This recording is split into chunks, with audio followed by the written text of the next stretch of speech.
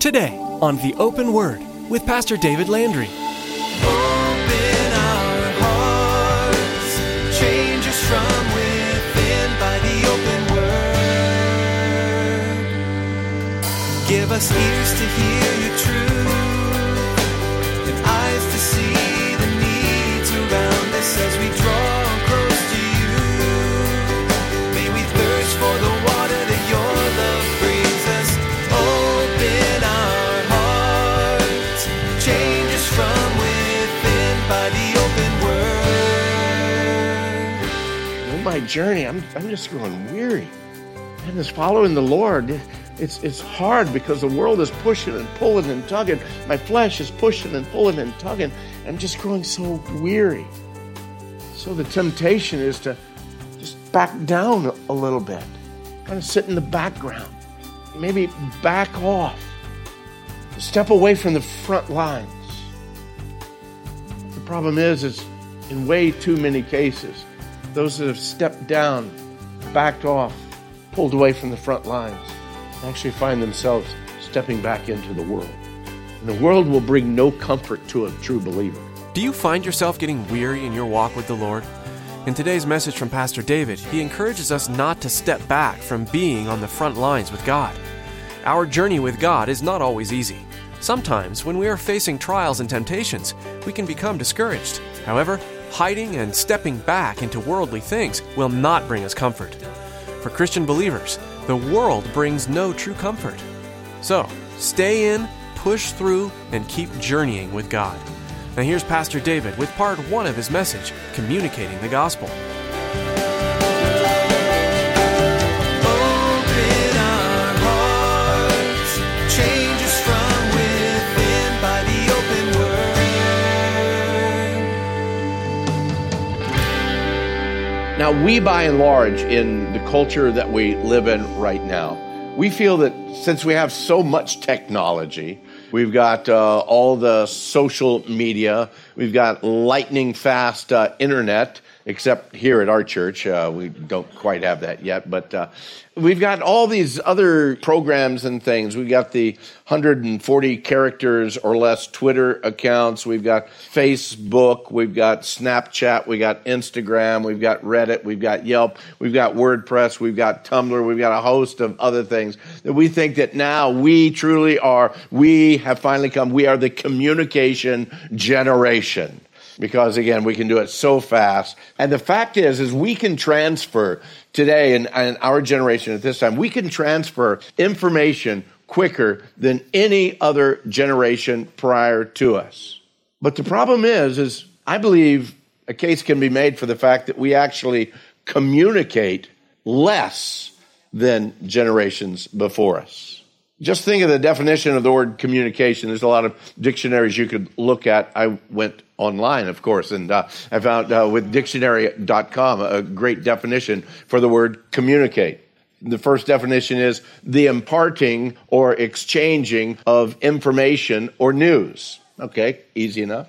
The second definition was the successful conveying or sharing of ideas and feelings. And then the third one, short, sweet, to the point, social contact.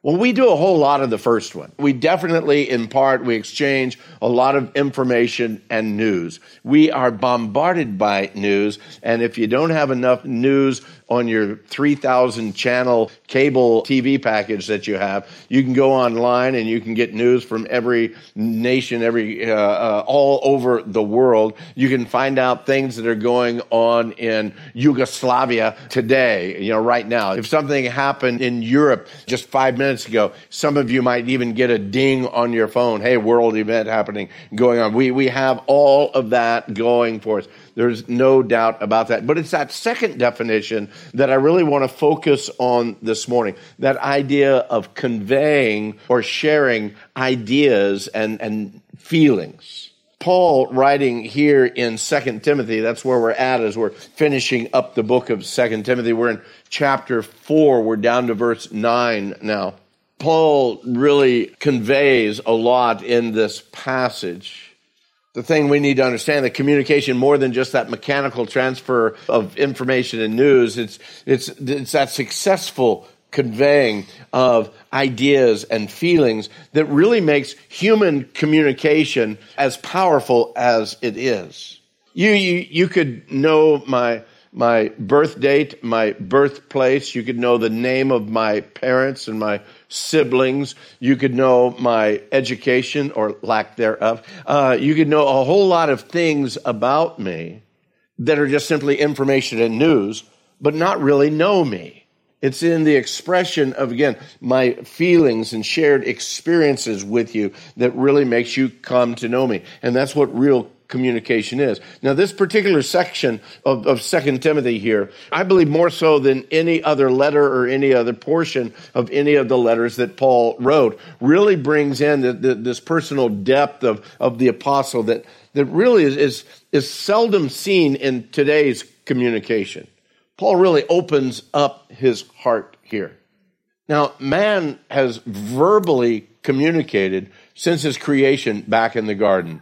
I mean, God spoke to Adam and Eve. Adam and Eve had conversations. And yes, unfortunately, they had the conversation with the serpent as well. But much more than just verbal communication. Very early on, God gave man the ability to express his words in the written form. Now, even the secular-minded archaeologists and anthropologists and historians and linguists, they actually all agree of the fact that the first arrival of any written form of communication was actually around the time of 3500 BC. So about 5,500 years ago. Of all the information that they have, all the samples, they date it about that time. Interesting thing about that is, if we can believe the dating and the years that are listed in the Bible as they're describing events and times and characters, and I believe that we can, we understand that 5,500 years ago, Adam was still alive. And so very shortly after the time of creation and giving the ability to verbally create, God gave him the ability to write down and to communicate in that written sense. Funny how that works. God was there in the midst of it all. Now, this isn't a lesson or a teaching on languages or written communication. Please understand that. But there's a lot of interesting stuff that I came upon while I was preparing for this that I just want to share with you. The earliest writing samples that we actually have come from the area of Mesopotamia. Now, in the earlier days, they described Mesopotamia as the area between the two great rivers.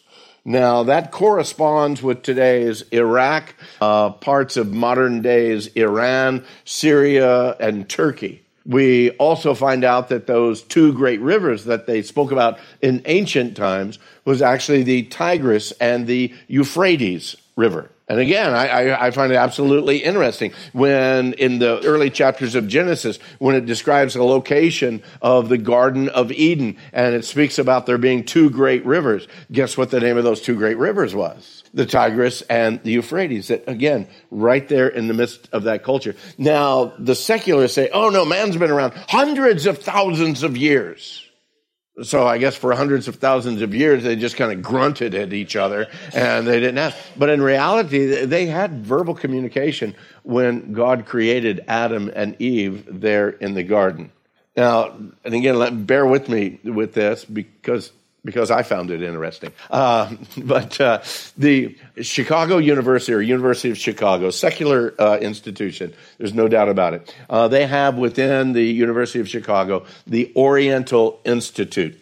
Now, at the Oriental Institute, they have this compilation of documents pulled together in actually a document that was compiled. It was translated by a fellow by the name of Leo Oppenheim. Now, the name of that document is Letters from Mesopotamia, Official, Business, and Private Letters on Clay Tablets from the second millennia BC, so around 2000. Now, again, the reason I bring this out is because, again, it brings out some personal communication that was being made during that time. Of the 150 letters that are there, some of them are government letters, official business, that type of thing. But there's also a lot of personal things that they found there to individuals writing to other individuals, not about business, but just, again, in that personal way of communicating. Now, the first one is more of a business type of letter, but I found it amusing myself. So it was translated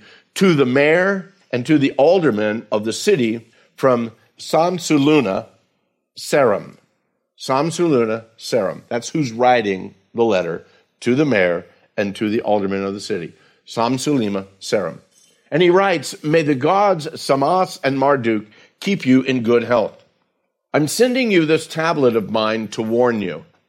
Nobody must come near the house of the woman dream interpreter, Umi Wagrat." Wouldn't you like to have that name, ladies? Umi Wagrat.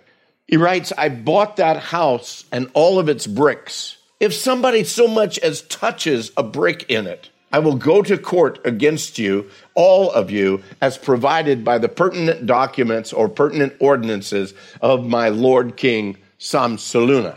Now, the interesting thing, the guy's name is Samsuluna. Now, so I don't know if he has a part and portion of, again, that document that he's going to sue them with or what, or if he was just simply named after the king. Well, the next one is actually a dear letter from a son to his mother. Very touching letter, as you'll see. He writes not, "Dear Mom," but he writes, "To the lady Zenu, your son, Eden Sin, sends the following message.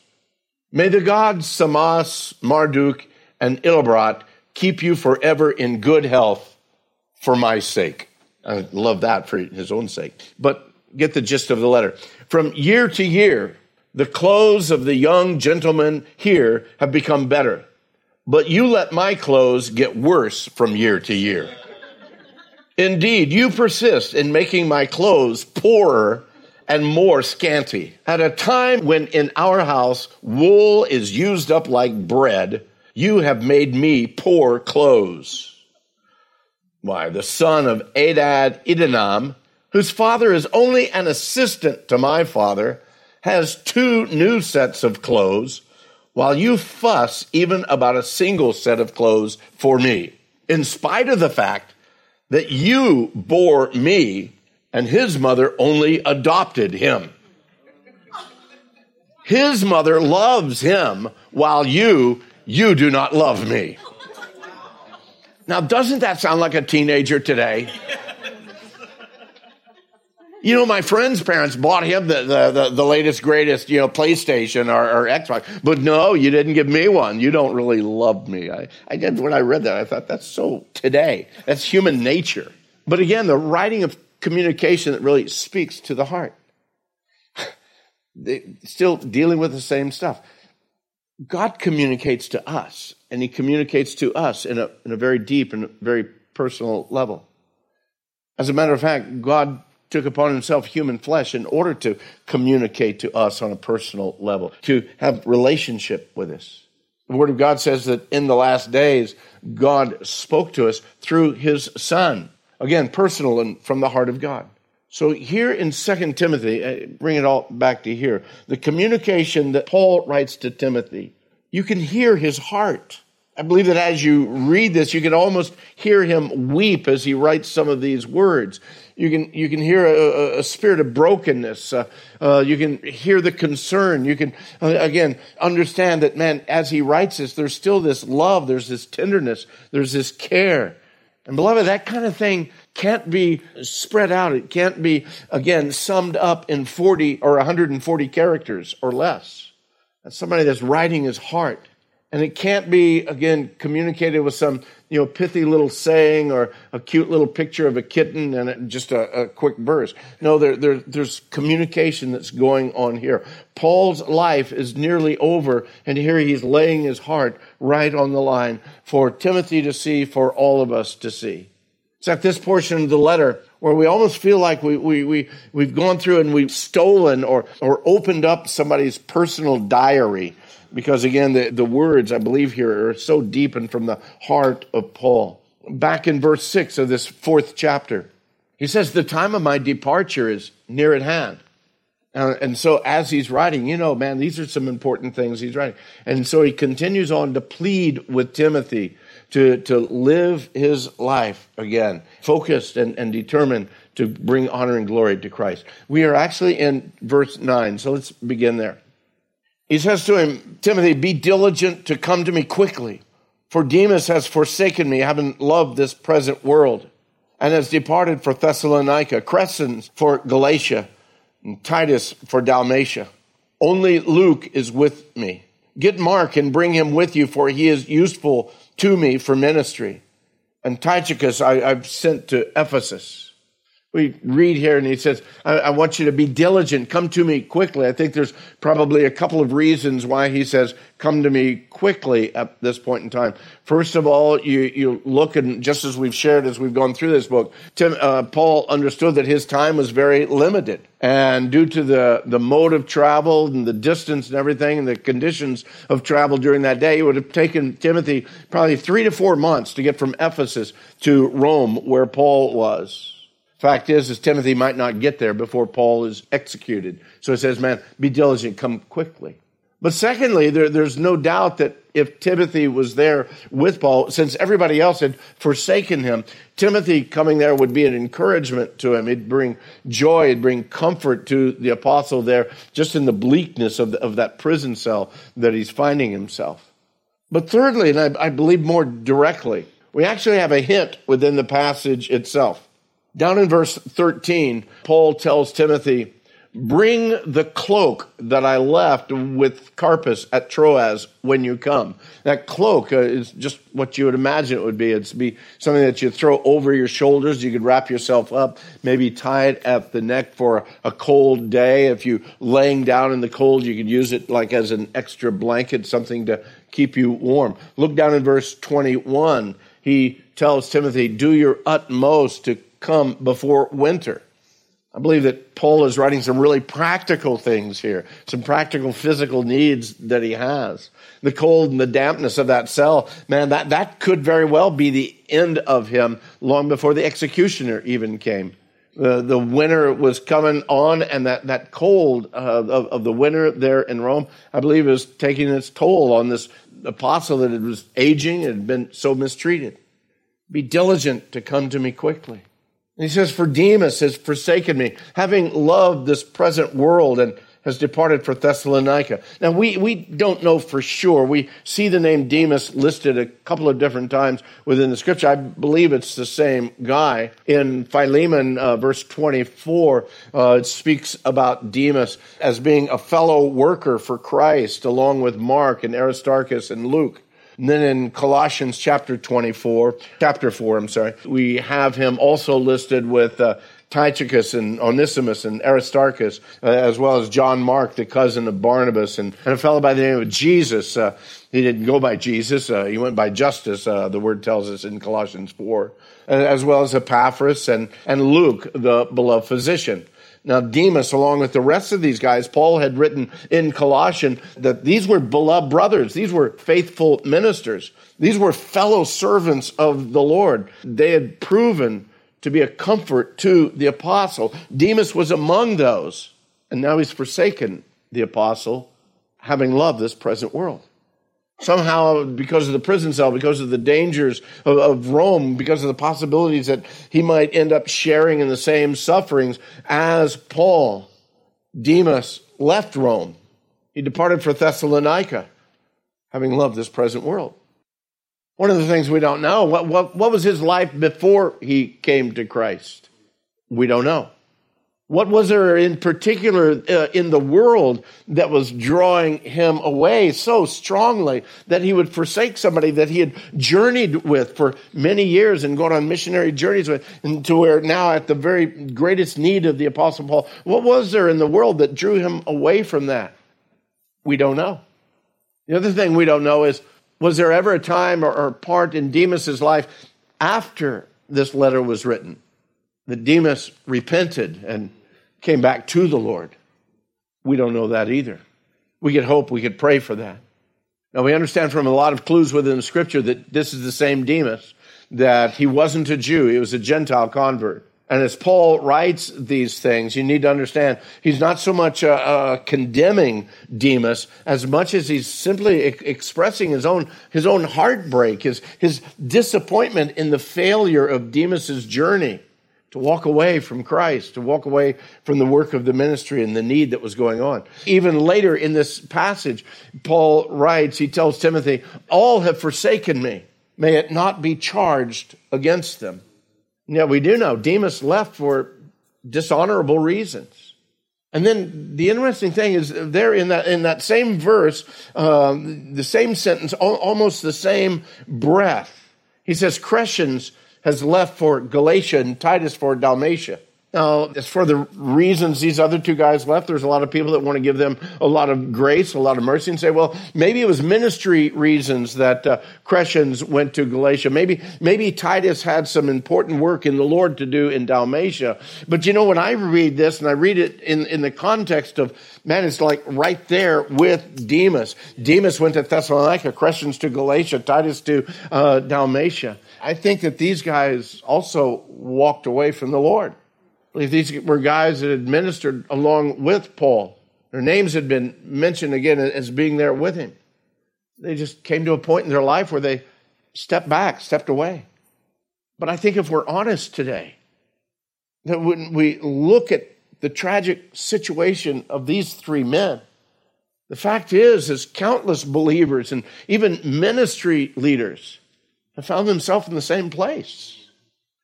They've served the Lord. They've seen the Lord working and moving. And again, they've been used by the Lord. And they finally come to a point and place where, man, the battle has just gotten so hard. Man, the battle is so intense. The attack of the enemy seems absolutely relentless. And in my journey, I'm just growing weary. And as following the Lord, it's hard because the world is pushing and pulling and tugging. My flesh is pushing and pulling and tugging. I'm just growing so weary. So the temptation is to just back down a little bit, kind of sit in the background, maybe back off, to step away from the front lines. But the problem is in way too many cases, those that have stepped down, backed off, pulled away from the front lines, actually find themselves stepping back into the world. And the world will bring no comfort to a true believer. To a true believer, that our minds saying, oh man, this is so hard. I'm just going to go back to what I know and where I've been. And I love the words of Spurgeon, writing to believers. He says, all of the world cannot satisfy you. Even your dearest friends cannot satisfy you. But the Lord Jesus Christ can satisfy you and satisfy you to the fullest. For these three men in particular here, it's definitely not what we see a little bit later. Down in verse 12, it says that Paul purposefully sent Tychicus to Ephesus. And then down a little bit further in verse 20, we find that Erastus stayed in Corinth. Now, again, because of the context, because he's separated from these other guys, I feel that for Erastus, his stay there in Corinth was ministry focused. He was still busy about the work of the ministry there, so he had stayed. Open our hearts, change us from within by the open word.